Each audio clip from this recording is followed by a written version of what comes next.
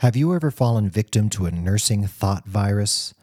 Let's talk the symptoms and the treatment on episode 7 of The Nurse Keith Show.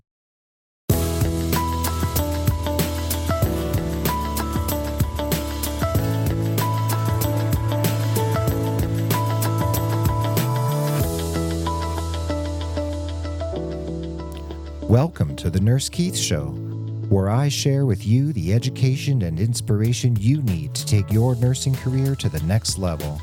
The Nurse Keith Show is your destination for savvy and up-to-date information that will assist you in creating the most satisfying nursing and healthcare career possible. Welcome and enjoy the show.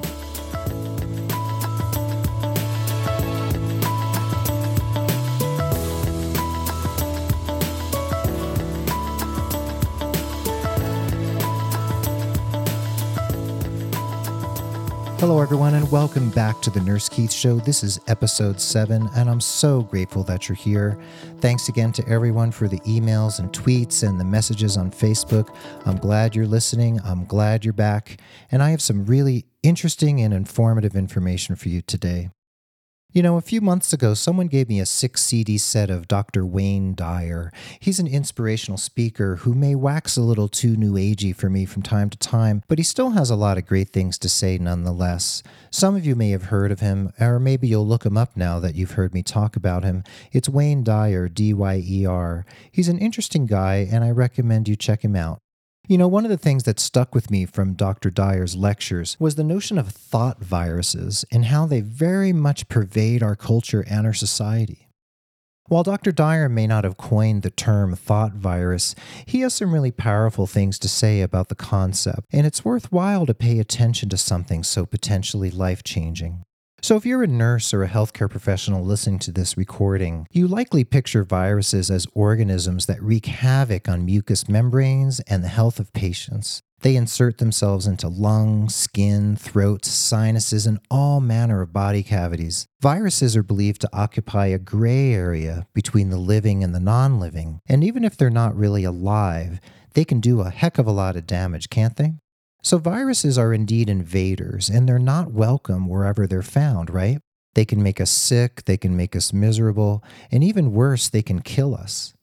Viruses are hard to eradicate, and try as we might, the human race has done relatively little to combat them in the bigger picture. In fact, some viruses are actually strengthened by our interventions, and they mutate before our very eyes. Take HIV, for instance. It's a shifty little bugger, and its admittedly brilliant mutations have caused it to become resistant to dozens of drugs, and we just have to keep running alongside, hoping we can get ahead in the race to head it off at the proverbial pass. At this point in the podcast, you're probably wondering how I'll relate the notion of viruses to your nursing career, so just indulge me for a second, and we'll get there forthwith. Like physical viruses, thought viruses are unwelcome guests as well, but rather than being unwanted guests in our bodies, they're guests in our heads, in our spirits, in our minds, and in our hearts, and they themselves wreak havoc with our self-esteem and our ability to be effective in the world, both personally and professionally. Thought viruses may very well float around in the air like regular viruses, and they can also be passed from person to person, from parent to child, and even from nurse to nurse.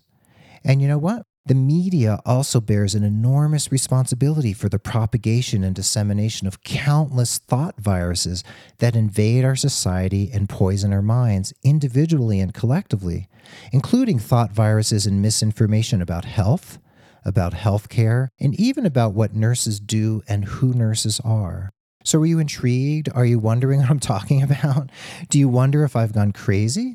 Well, I assure you, Nurse Keith has not gone crazy, even though this notion of thought viruses may seem rather odd at the moment. Thought viruses within the nursing profession are particularly noxious, and they cause many of us nurses to think poorly about ourselves. These viruses impact our professional self-esteem, and they can be an energetic Achilles heel in terms of moving ourselves forward professionally.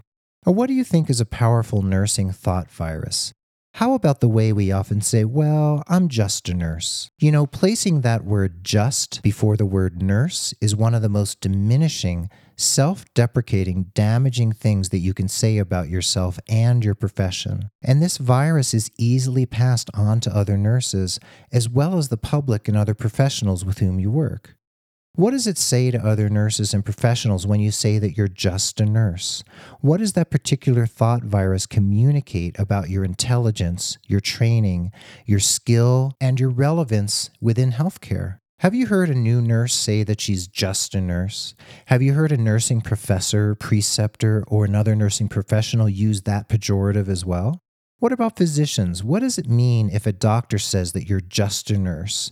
Are you less than the doctor? Are you less important and less clinically effective? Do you have less to contribute to patient care and patient outcomes? You see, thought viruses start somewhere, and it's often hard to say where they start, isn't it? And like memes, they propagate and they get picked up by others and they expand exponentially in widespread use. So, for instance, have you ever wondered how we all started saying guys when we're referring to a group of people? When did women begin accepting being called guys? And how did we come to a point where we use guises as a possessive noun? An example being this statement, I love you guys' website. Now, maybe I sound like the grammar police here, but I never use the term guys unless I'm referring to a group of men. And I actually shudder at the thought of how that term has become, I guess you could say, ubiquitous as a thought virus in our culture. So that, my friends, is actually a thought virus, but as a writer and an editor, I also think it's a word virus and a grammar virus. So getting back to nursing, another thought virus in nursing is that if you don't work in a unit or a facility where there are machines that go blip and bleep and ping, then you're not a real nurse. It's certainly true. So you have a lot of nurses who work in ICU, CCU, PACU, and those other clinically and technologically intensive forms of nursing. And those people are very skilled clinicians doing really important life-saving work. And we're all really thankful for them and what they do, aren't we? However, nurses who work in schools, offices, factories, insurance companies, or even doctors' offices, they have just as much professional validity as nurses in the ICU and the CCU. And those nurses need to own their professional integrity and not propagate the thought virus that says they're not real nurses. For nurses, another related thought virus is that those of us without hospital experience aren't real nurses. You see, I've never worked in a hospital in the course of my 18 years. I graduated from nursing school in 1996, but does that make me less of a nurse because I haven't worked in a hospital since 1996? Does my lack of hospital experience discount my years of experience in home care and hospice and public health and community health? You see, thought viruses permeate the wider culture, but they also permeate our culture of nursing.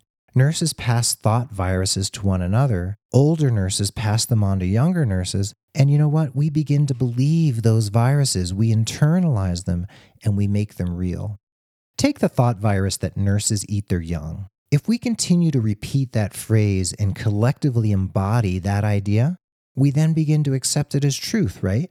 Oh yeah, nurses eat their young. That's just what happens. That's just what nurses do. And then if we expect nurses to eat their young and we accept it as par for the course, we'll be so disempowered that we won't fight against that powerful virus that's grabbed hold of our collective nursing consciousness. Nursing thought viruses can become epidemic in scope, and you've probably seen this yourselves. And like real viruses, they can mutate. They take on a new life, and they expand into dark corners, and they gum up the works. They interfere with our professional development, and it otherwise stunts our growth as nurses and professionals. Just as some physical viruses may mutate and become resistant to treatment and intervention, so thought viruses also can resist our efforts to decrease their power and eradicate them. Nurses eating their young is just one example, and the mutation and growth of that virus spreads like wildfire and it disrupts the fabric of our profession. In terms of your own individual professional development, you may yourself internalize and firmly believe many thought viruses that you've been fed by professors, by preceptors, by high school teachers, fellow nurses, doctors, by the society at large, by the media, and even by your parents and your family. So try some of these thought viruses on for size, okay? You're not smart enough. Nurses are people who aren't smart enough to become doctors. Male nurses are effeminate men who are too lame to study medicine. Old nurses don't understand technology and they can't learn new 21st century skills. It's a bad economy out there and there are no jobs. You can't leave your job, you'll never find another one. Nurses can't start their own businesses, they just don't understand business and they never will. Nurse burnout is inevitable. A new nurse without med-surg experience isn't worth hiring. These are thought viruses, folks, and do any of them sound familiar to you? So let me tell you a personal story. When I was in my senior year in high school in New Jersey, my English teacher was named Mr. Dingle. It really was his name, and you can imagine the nicknames we came up with for that guy. But just before graduation, he spent the better part of a class period making predictions about our futures. So for some students, he lathered on the praise and he predicted really great things.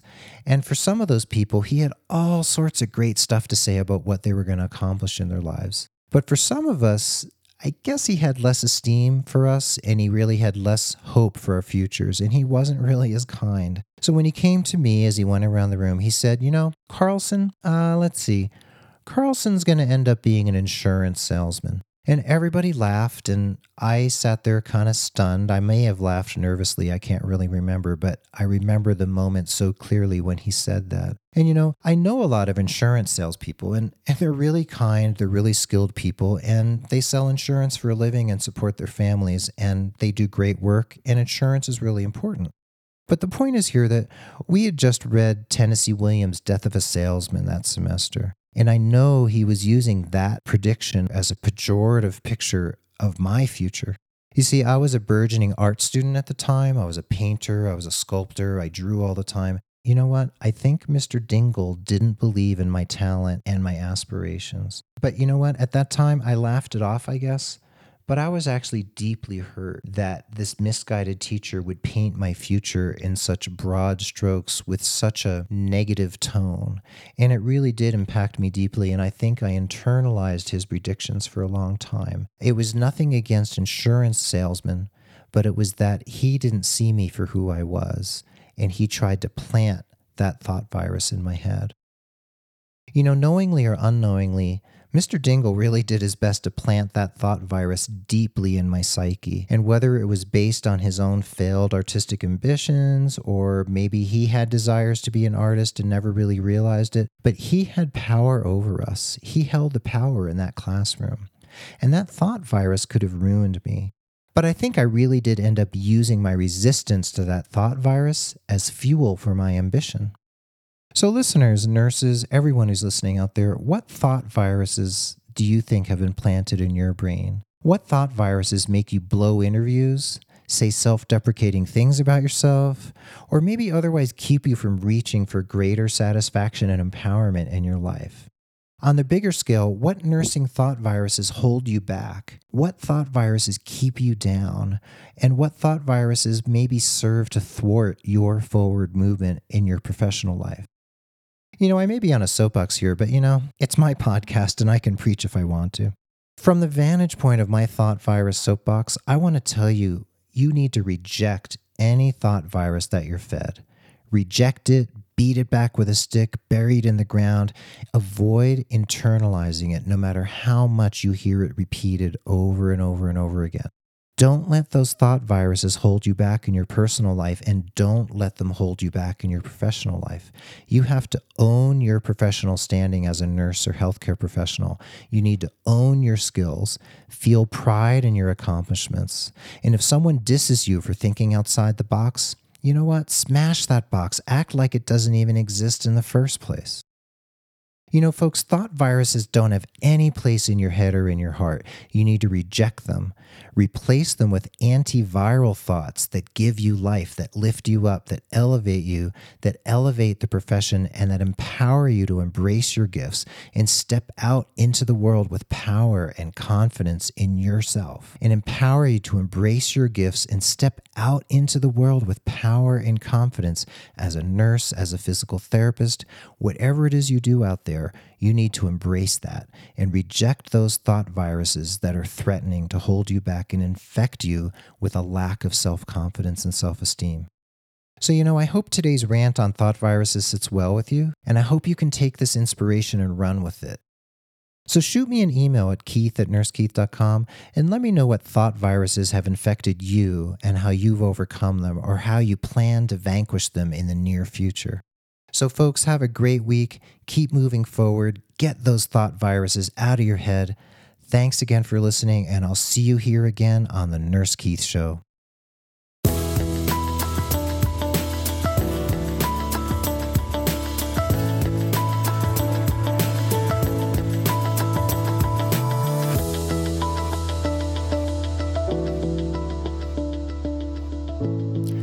Thanks for listening to the Nurse Keith Show. I hope you feel uplifted and empowered from today's episode, and I encourage you to take inspired action every day in the interest of your career satisfaction and professional development. Be sure to follow the show on iTunes, follow @Nurse Keith on Twitter, like Nurse Keith Coaching on Facebook, and email me at keith@nursekeith.com with your questions and comments. Stay positive, care for yourself and others, keep moving your career forward, and tune in again as we explore how to make your nursing and healthcare career better than you ever imagined.